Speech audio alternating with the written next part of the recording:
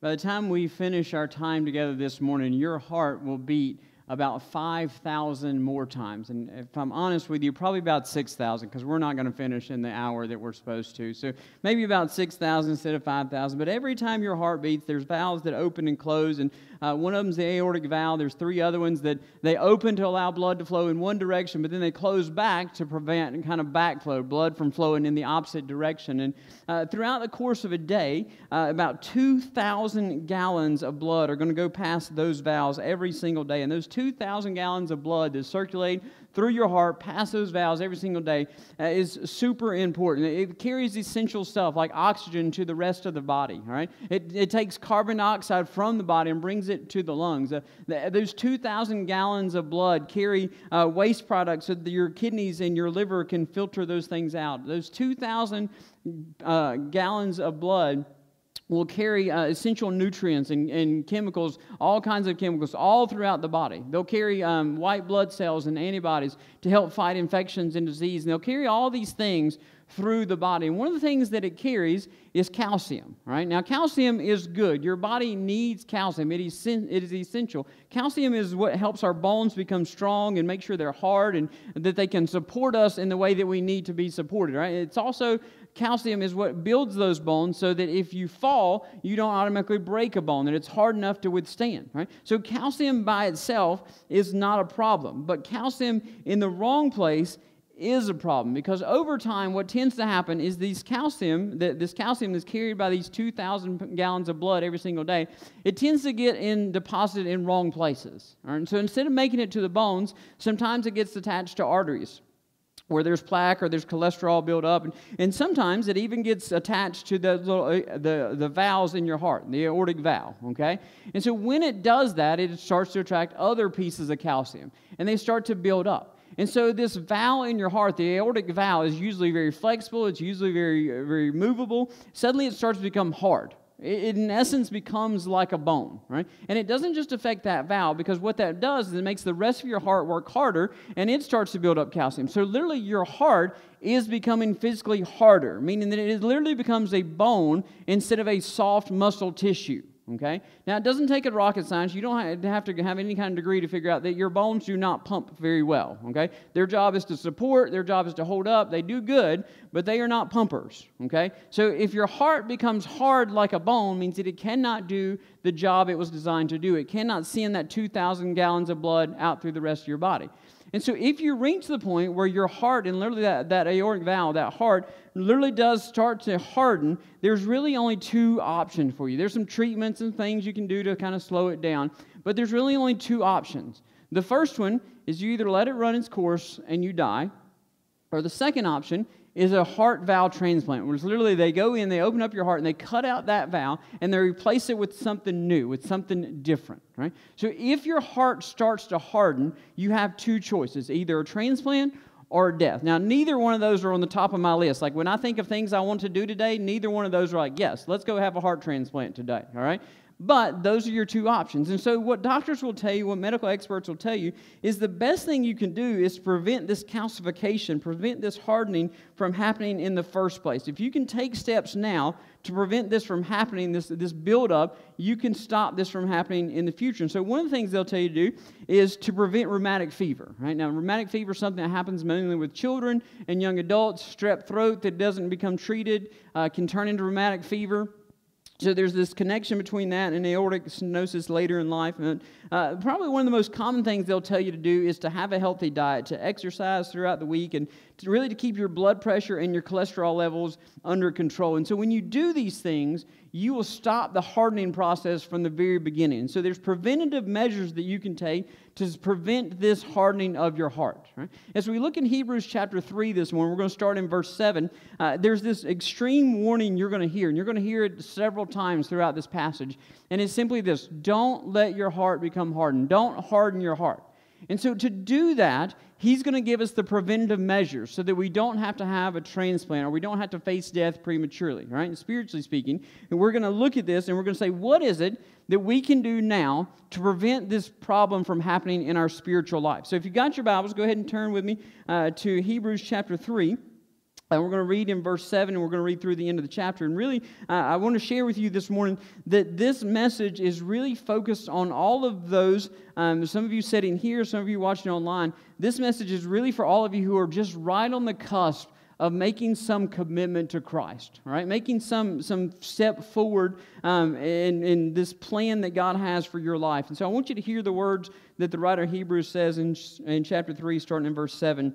And again, reading through verse 19. In verse 7, he says, "Therefore, as the Holy Spirit said, today, if you hear His voice, do not harden your heart, as in the rebellion, on the day of testing in the wilderness, where your fathers tested me and tried me, and saw my works for 40 years.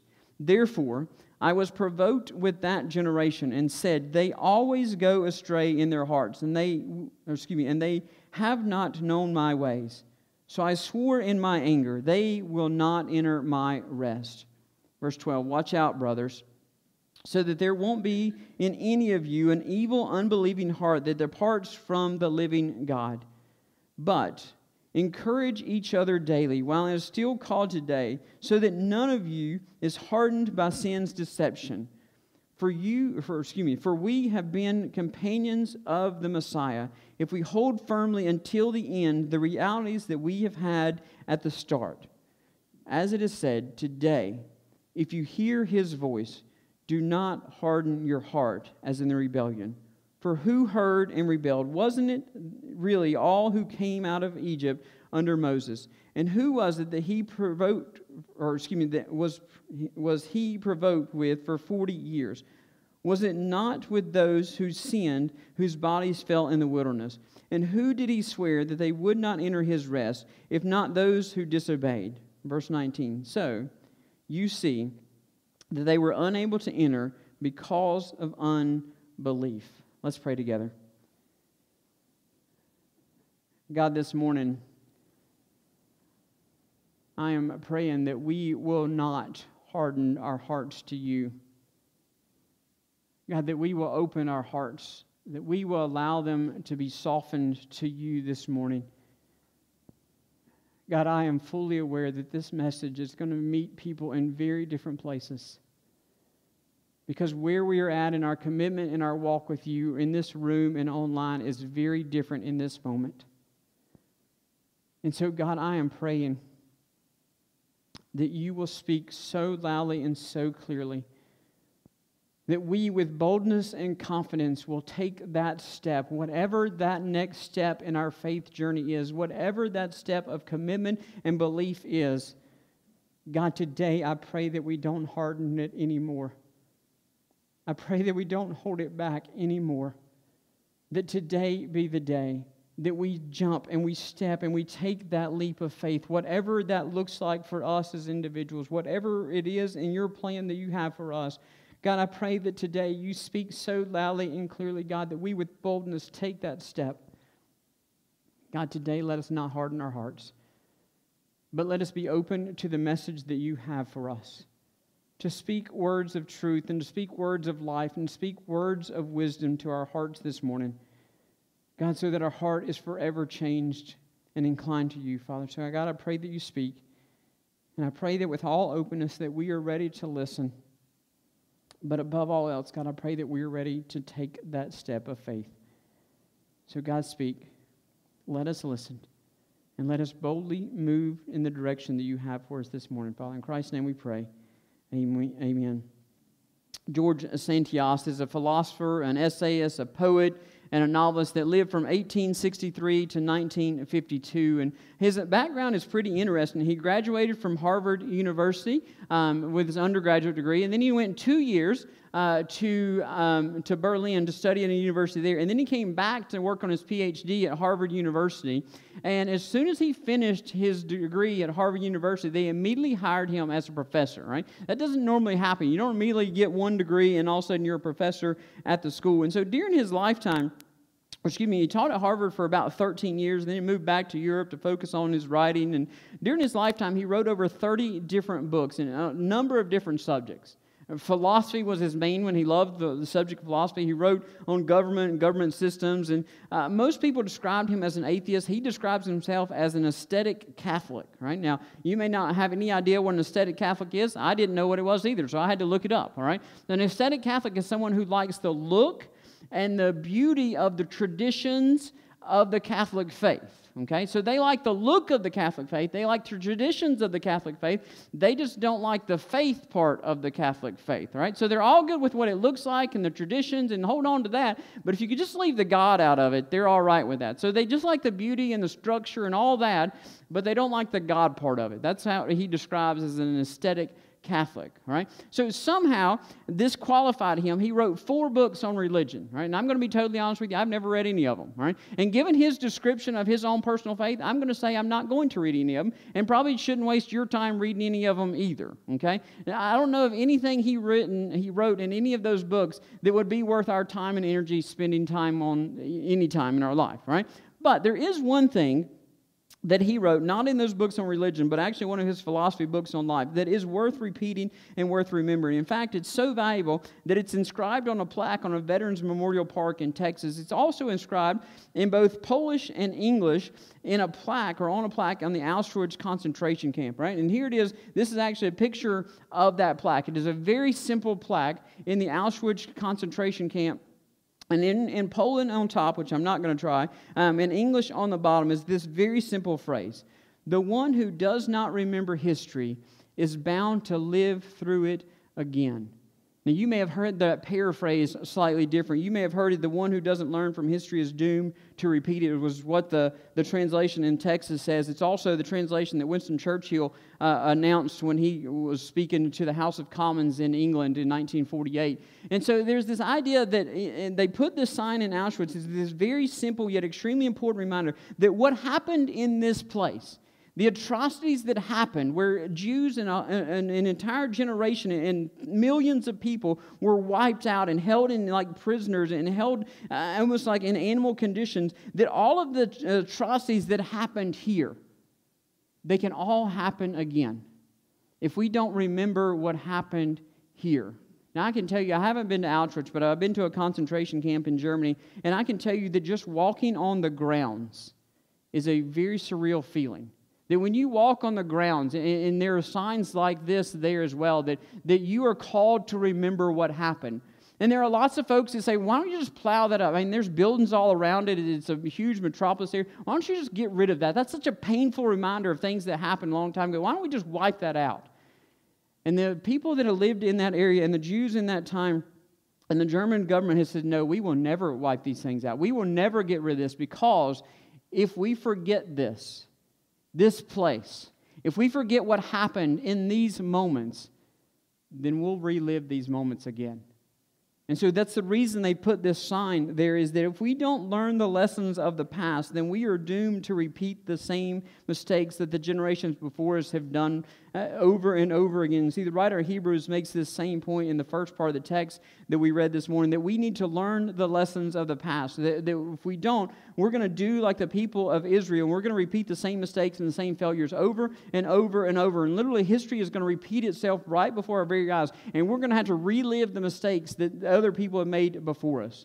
Now, before we jump into this passage, I want to kind of remind you of the bigger context that we're talking about, right? The whole book of Hebrews, and we've talked about this for weeks now, is designed with one argument in mind: that Jesus is superior, the gospel is superior and supreme to everything else, right? And so in chapters 1 and 2, he sets out that Jesus is greater than the angels. So everybody thinks angels are awesome, they're wonderful, everybody loves angels until they show up, and then you're terrified of them, but Jesus is greater than all of that, right? And then in chapter 3, he switches gears, and he starts talking about Moses. And last week we talked about how Jesus is more than Moses, right? And the reason he picks Moses is because Moses, for the Hebrew people, for the Jewish people, he was their spiritual leader, their physical leader for about 1,500 years. From the time he wrote the first 5 books of the Bible, everything he wrote dictated your life, right? How far you could walk on a Sunday, how much you could eat on a Monday, whether you took a bath on a Tuesday, right? All the stuff that you normally do was dictated by what Moses wrote in those first 5 books of the Bible, right?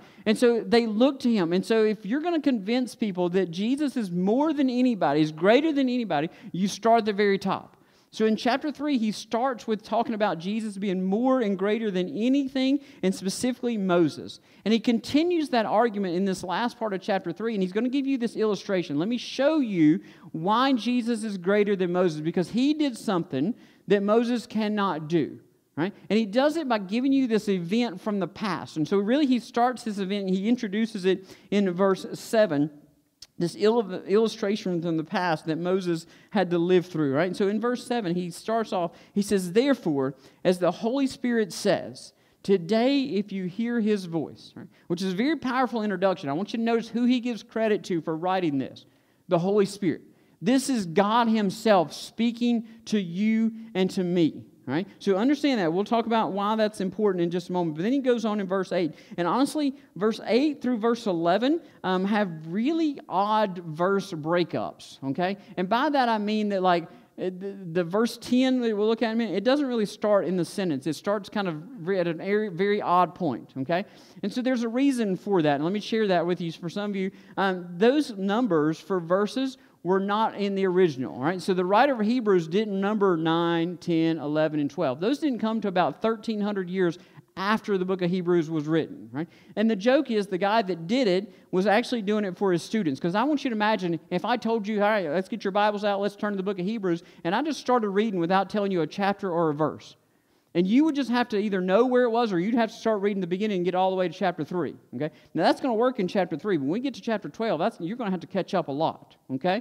So a guy was teaching his students, and he broke the Bible up into chapters and verses.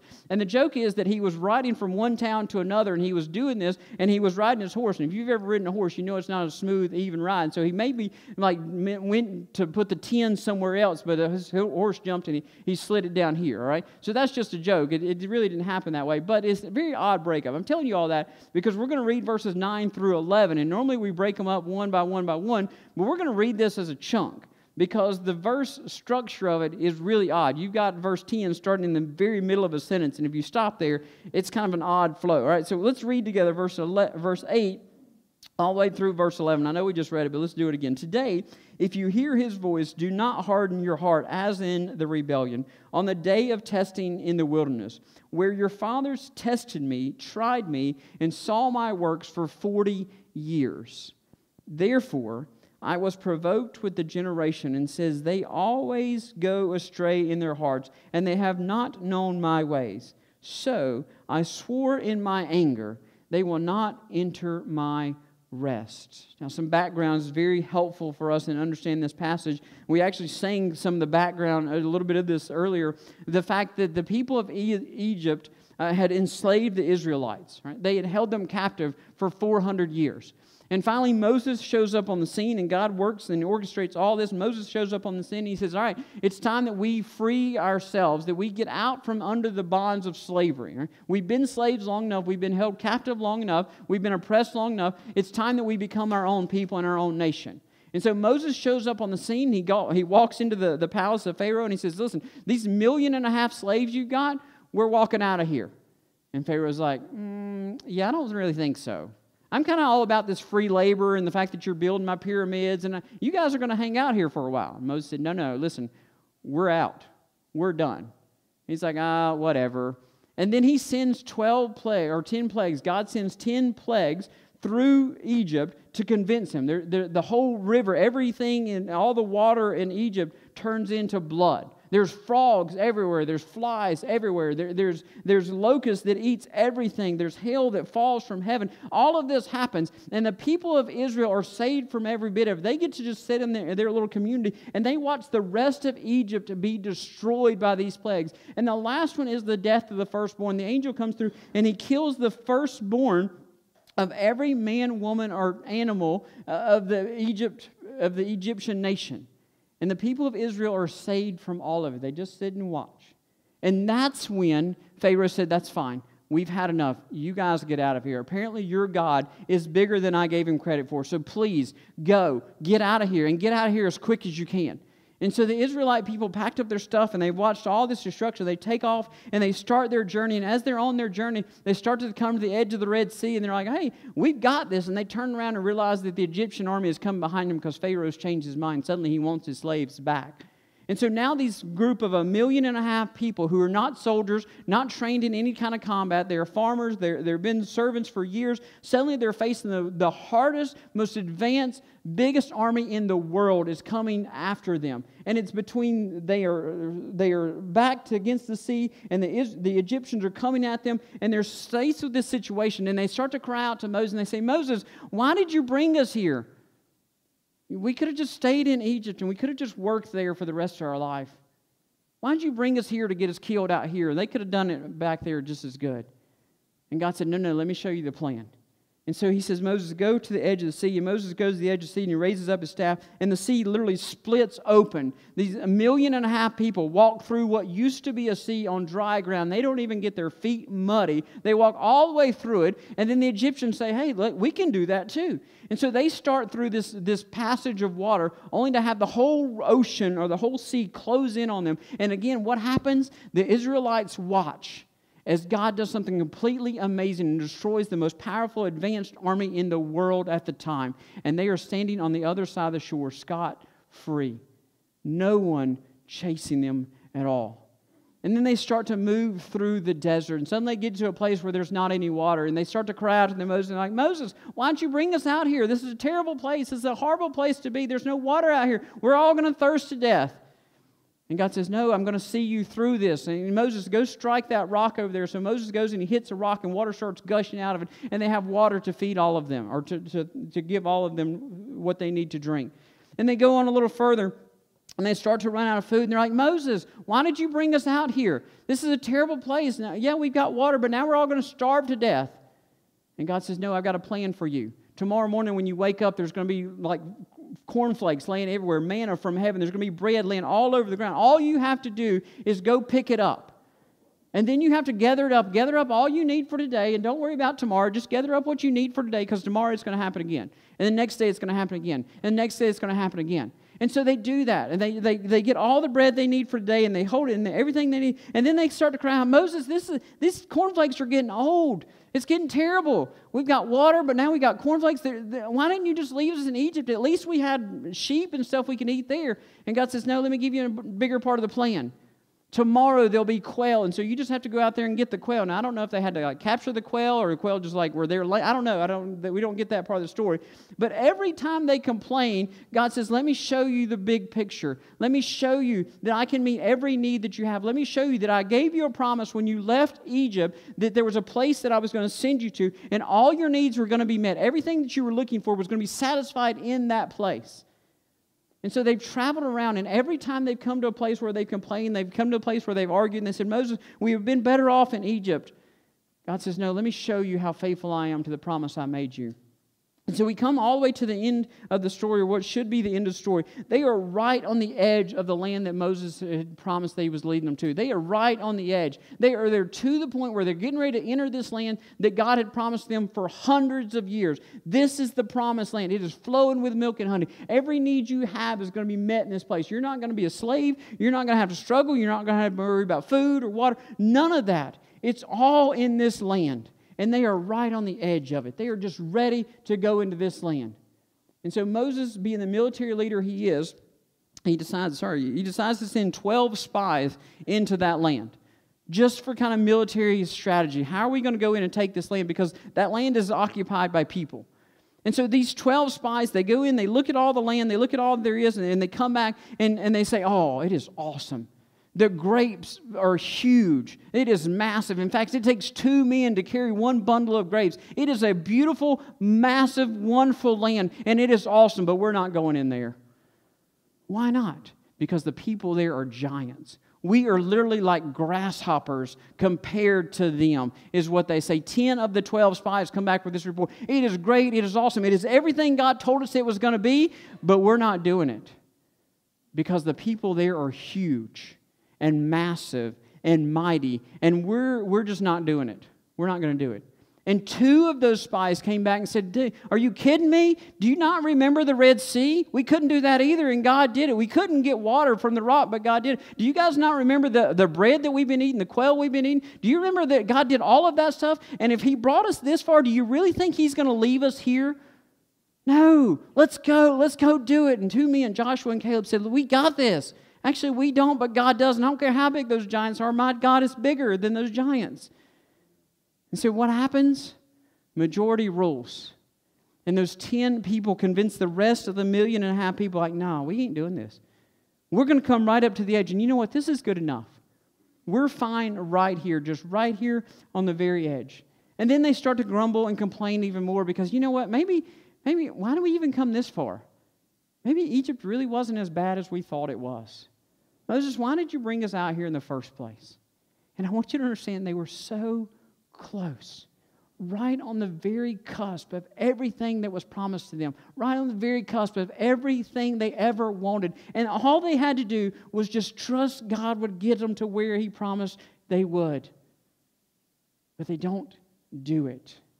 You see, that's what He's talking about. That's the day of rebellion. That's the day that they said, God, you are not big enough. God, you are not faithful enough. God, yeah, you've done all this great stuff, but we don't trust you to do what you said you were going to do. God, we don't see that we can do this, and we don't think you're going to do it for us either. This is the day of rebellion. This is the day that they say we were better off in Egypt. This is the day they're on the very edge of promise, and this is the day they reject God completely because God's not going to come through for them. They don't see what's going to happen. They reject God, and they reject His plan, and ultimately what they're doing, they're not just rejecting a land, they're not just rejecting a nation. What they're really doing is looking God straight in the face and God, you are a liar. You promised us this, but you've lied to us because those giants are huge and we're not. That's the day of rebellion. That's the day that they rebelled against God and they fought against God and they resisted God and they resisted all, not just a place, but all that God had promised them because they thought they had a better plan and a better idea than God did. And so if you remember in verse 10 and verse 11, it gives you God's response to how they failed and how they convinced, or how they said that God was a liar. In verse 10, it says, God responded, I was provoked. It means that I was angry. I was disgusted with them. It literally means that I spewed them out. It made Him want to vomit them out.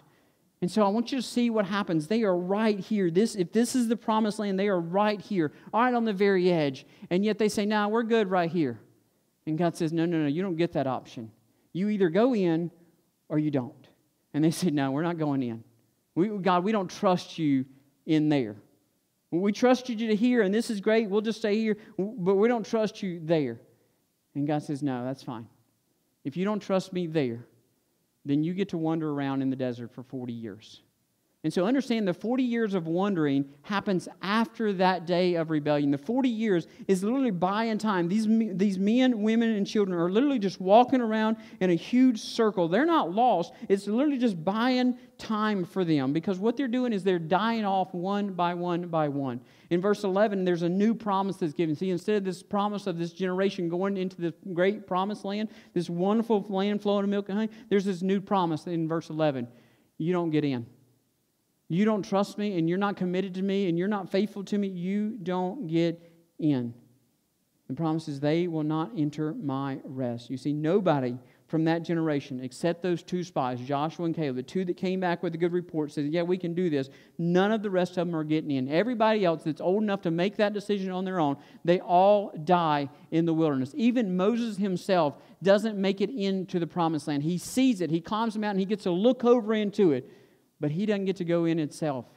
He doesn't get to see it, to be in that land either. None of them do. Right on the cusp, right on the edge of the promise. Everything is right in front of them. And all they have to do is just see all that God has done, learn from all that God has done, walk and continue to walk in the faithfulness of God. And they don't do it. And they rebel. But what's interesting about this passage, and the writer of Hebrews and the way he structures this passage is that he doesn't tell you Moses' version of the story. You see, what's amazing about the story is in verse 7 when it says the Holy Spirit said this. Notice he didn't say Moses wrote this. Moses tells you all this account. You can go back and read the book of Numbers. He tells you all about it. He can tell about it in Deuteronomy. He tells you this is what happened. But he doesn't quote any of that.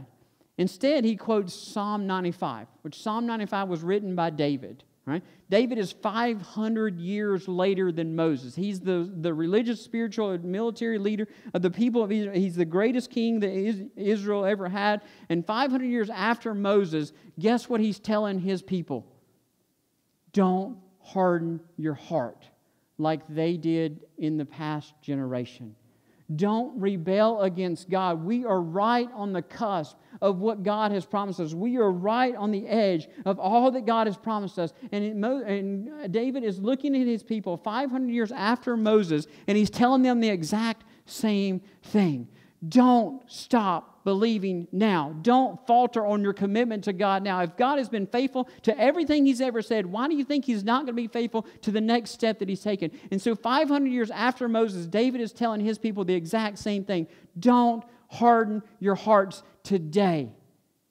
Well, I want you to fast forward, because 1,000 years after that, we have the writer of Hebrews telling this generation the exact same thing. Today, don't harden your hearts. Why do you think this theme is repeated both in Numbers and in Psalms and all the way in the book of Hebrews? It's because we didn't learn the lessons of the past. And what he's telling you over and over and over is, why don't you look at your past and see that all that God has done and all the faithfulness that God has, everything that God has ever promised you, everything has ever promised you, it's always come true. And now you're at this moment, and why do you think it's not going to be true going forward? Where you're right here on the edge, and everything He's proven, everything has been faithful. And why do you think He's not going to be faithful in the very next step of your commitment?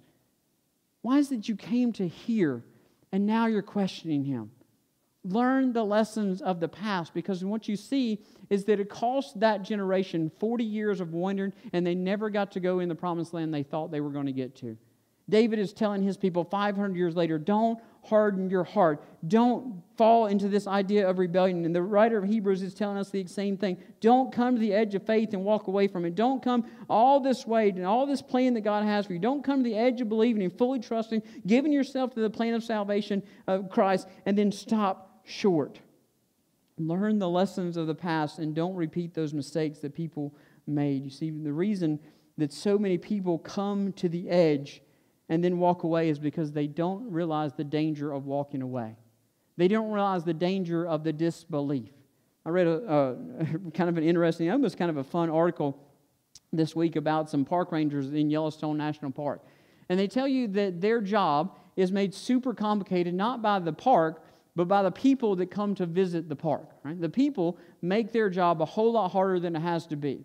And so in this article, they gave two examples of it. They said, for one, the snow had come through part of the park, and so it kind of really covered this area. And so one of the roads was really impassable. They didn't have time to clear it. And so they did what they were supposed to do. They got up early, and they went and they blockaded the road. They put the big no trespassing signs, road closed, barricades. They put all these signs up blocking the entrance to the road so that nobody would turn down that road. Because if you got on that road, there was a good chance you were not going to make it off that road, that you were going to get stuck.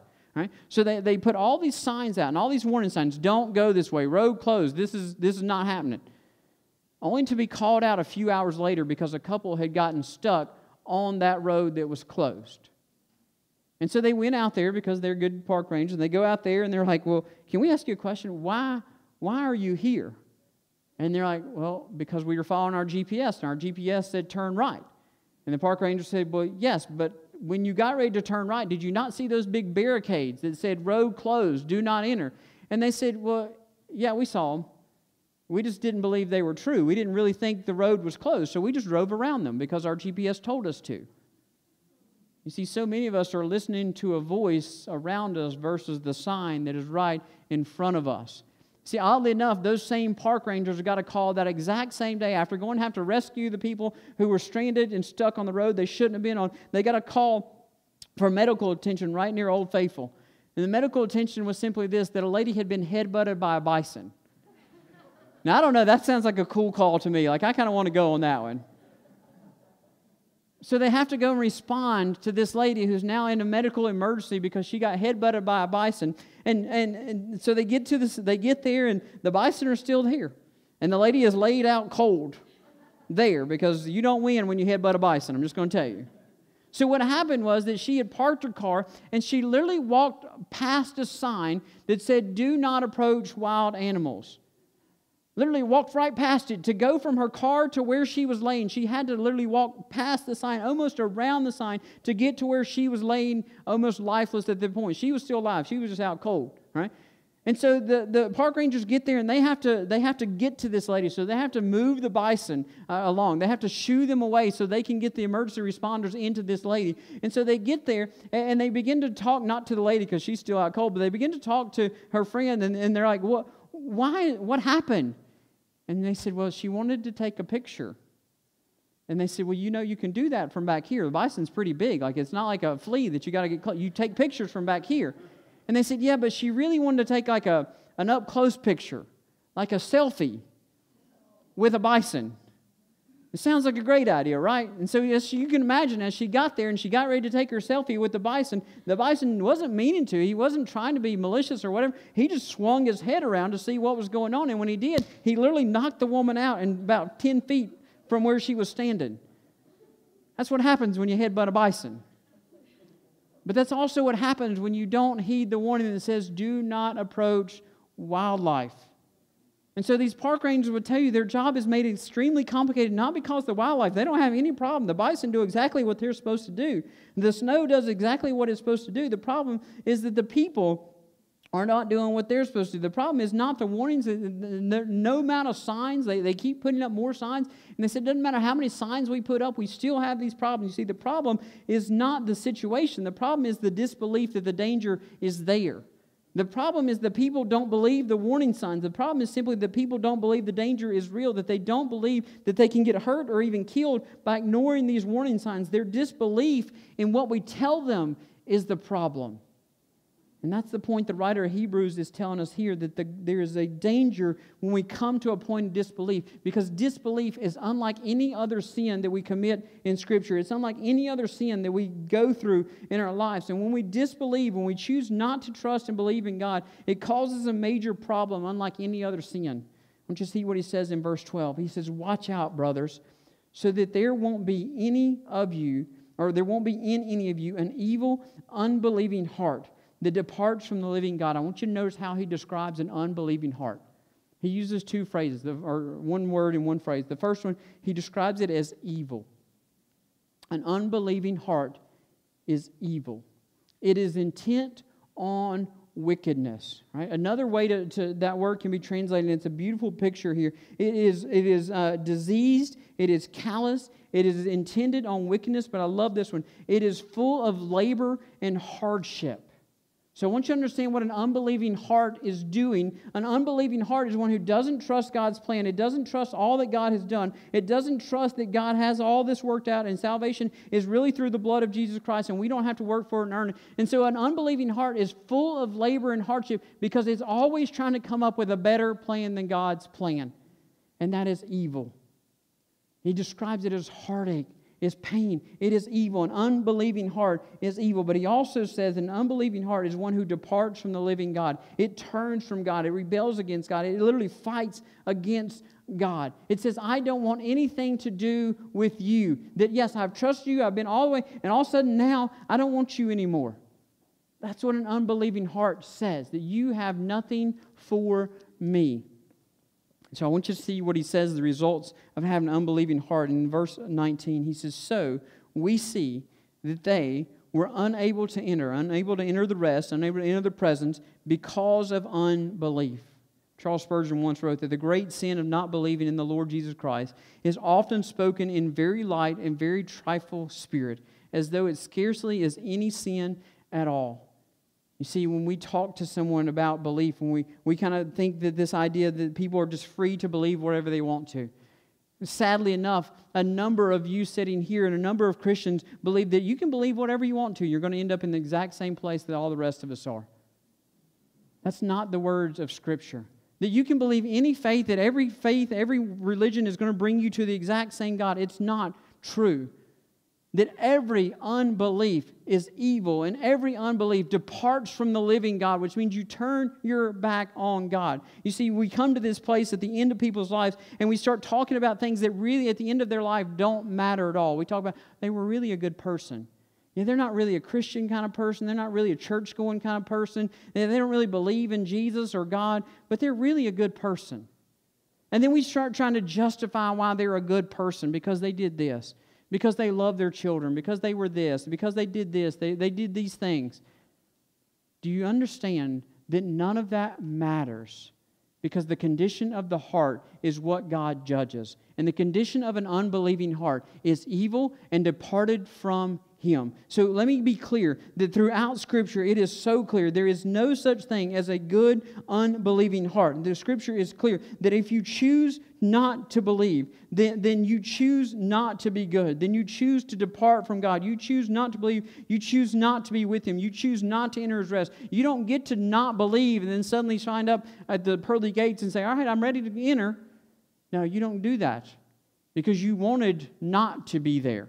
You see, there's this choice. And what separates you from God for all eternity is not the number of sins that you commit. Right? There's not this balance scale of did you do more good than you do bad? Right? Or are your sins outweighed by your good? That's not the way it works. You don't separate from God for eternity because you committed a certain number of sins. You don't even separate from God because you committed a certain sin that we would think was really bad. Right? And so let me shock you for just a moment. The worst serial killer in the world, whoever you may think that may be, they stand just as much chance of getting into God's rest as you and I do because their murders, their rapes, none of that stuff separate them from God for eternity. You know what the one thing that does? Them rejecting God. It is their unbelief. The reason that the people didn't get into the promised land, even though they're right on the very cusp of it, is not because they committed sins, they did things they shouldn't have. It's simply because they didn't believe God would get them there. They didn't trust Him to get Him there. And so the danger of unbelief is not something we should take lightly. The danger is if you choose not to believe, there is no hope for you. There is not salvation for you. All the good in the world that you do will never outweigh this one thing that you chose not to follow through with. All roads do not lead to heaven. In fact, there is one road that leads to heaven. All other roads lead away from God. All other roads lead in different directions. All other roads depart from the living God. And so He's telling you in verse 12, the warning is so clear. Watch out. Be on guard that none of this is within you, that none of you have an evil, unbelieving heart. I want you to notice something else about that verse, and it leads us to the next point, that when we speak of that verse, it's not just a warning for me as an individual. It is a warning for all of us within community. You see, the you that he talks about, watch out so that you, right, that is plural. It's not just Michael Rakes, watch out for Michael Rakes. It is Michael Rakes, watch out so that all of us, in the plural sense, the danger of disbelief is not just for myself, but it's for the whole community that is around us. You see, if you've ever watched nature shows where there's a lion or a cheetah or something that's trying to hunt down a herd of animals, right? I mean, maybe you've seen these shows. I used to love to watch these shows as a kid, and I still like them. But if you've ever noticed that when the lion or the predator is going to attack a herd animal, right, their first job is not the onset of attack. They're not looking to jump on the back of a baby elephant or a zebra or whatever it is they're fighting, right? Or they're not looking to jump on the back of that thing first. Why? Because they know that's dangerous. You know what their first instinct is to do? Isolate and separate. Right? We want the rest of the herd to go this way, and we want this one little animal to go this way.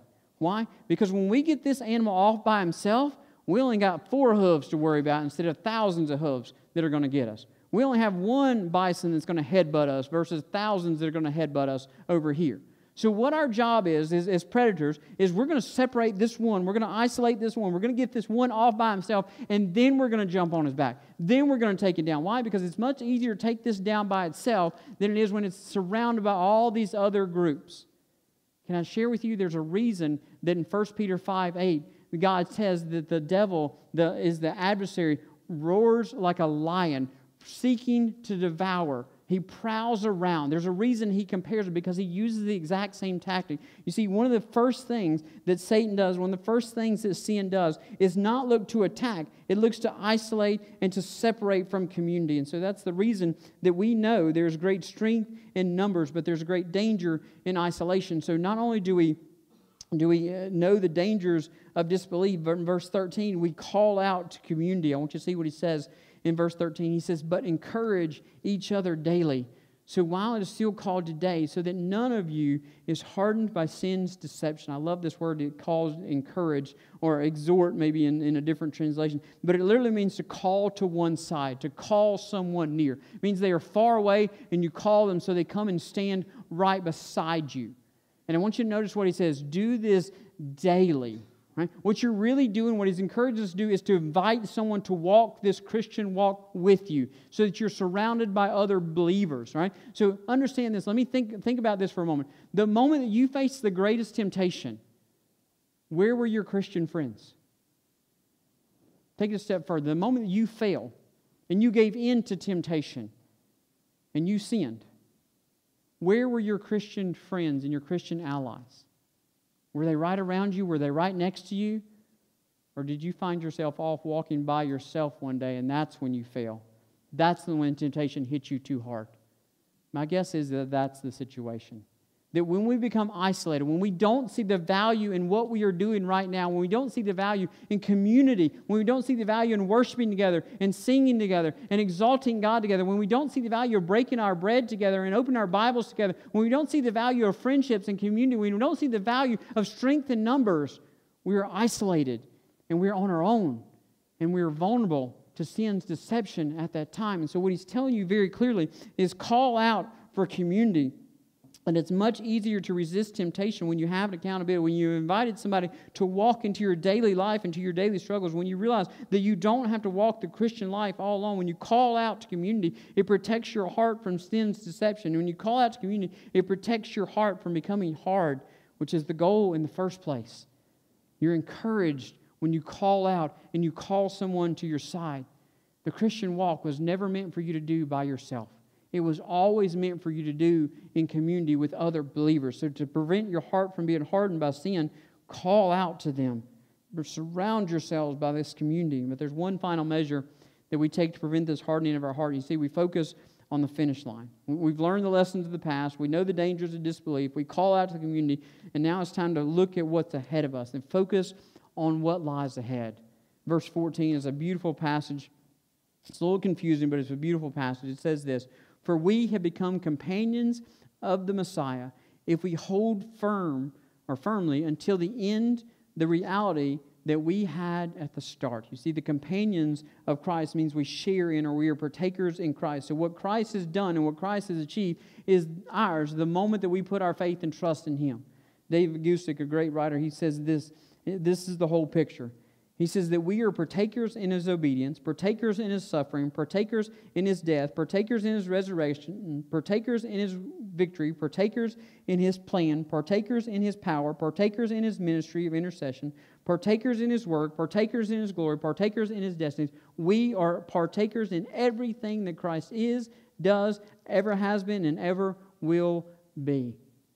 And so when we get to the moment where we are ready to step out on faith and trust Him, you see, we've got to keep our focus on the end. You see, the moment that we started our faith was the moment that the end became our reality. The moment that we put our faith and trust, that's the reason it says from the beginning of our faith, our end was set in stone. Right? It was solid at that point. So the moment that I put my faith and trust in Christ, His death became my death. The moment that I put my faith and trust in Jesus Christ, His resurrection became my resurrection, my future reality. The moment that I put my faith and trust in Jesus Christ is the moment that my future reality changed forever. And so the place that He is now is my future reality. And it's set in stone. It will never change, because the moment of that I put my faith and trust in Him, it was sealed. And from the very beginning. And so we don't let this world stop us from focusing on the world that's coming, the world that is in front of us. You see, the people of Israel, they came all the way to the very edge of the promised land. And they looked at the world around them and said, those people are huge. It is too much for us to do. We can't take the next step. Yeah, we've seen God do all this great stuff. We trusted God, but that's too much for us. And we're not going to do it. I have a feeling there's some of you sitting here this morning, there's some of you watching online, that you are right here. You are on the very edge of taking that step of faith. And for some of you, it is the very first step of faith. It is the very first step of walking in salvation. It is the very first step of believing that the cross was sufficient, that all of your sins are covered. For some of you, you are on the very edge. You've heard the gospel. You've heard the gospel hundreds of times, and you've just never stepped into it. And for some of you, you are right on the edge this morning. And for some of you, it's not a question of salvation. It's just a question of obedience and a question of whatever it is next in your faith journey, whether it's membership or baptism or whatever it is. For some of you, you are right here, and you're standing on the edge, and the promise is right there. And the question this morning is, are you going to trust all the faithfulness that's got you to this point enough to take that next step? In verse 15, simply kind of repeats verse 7. As it is said, today, if you hear His voice, do not harden your hearts as in the rebellion. Today, don't be satisfied.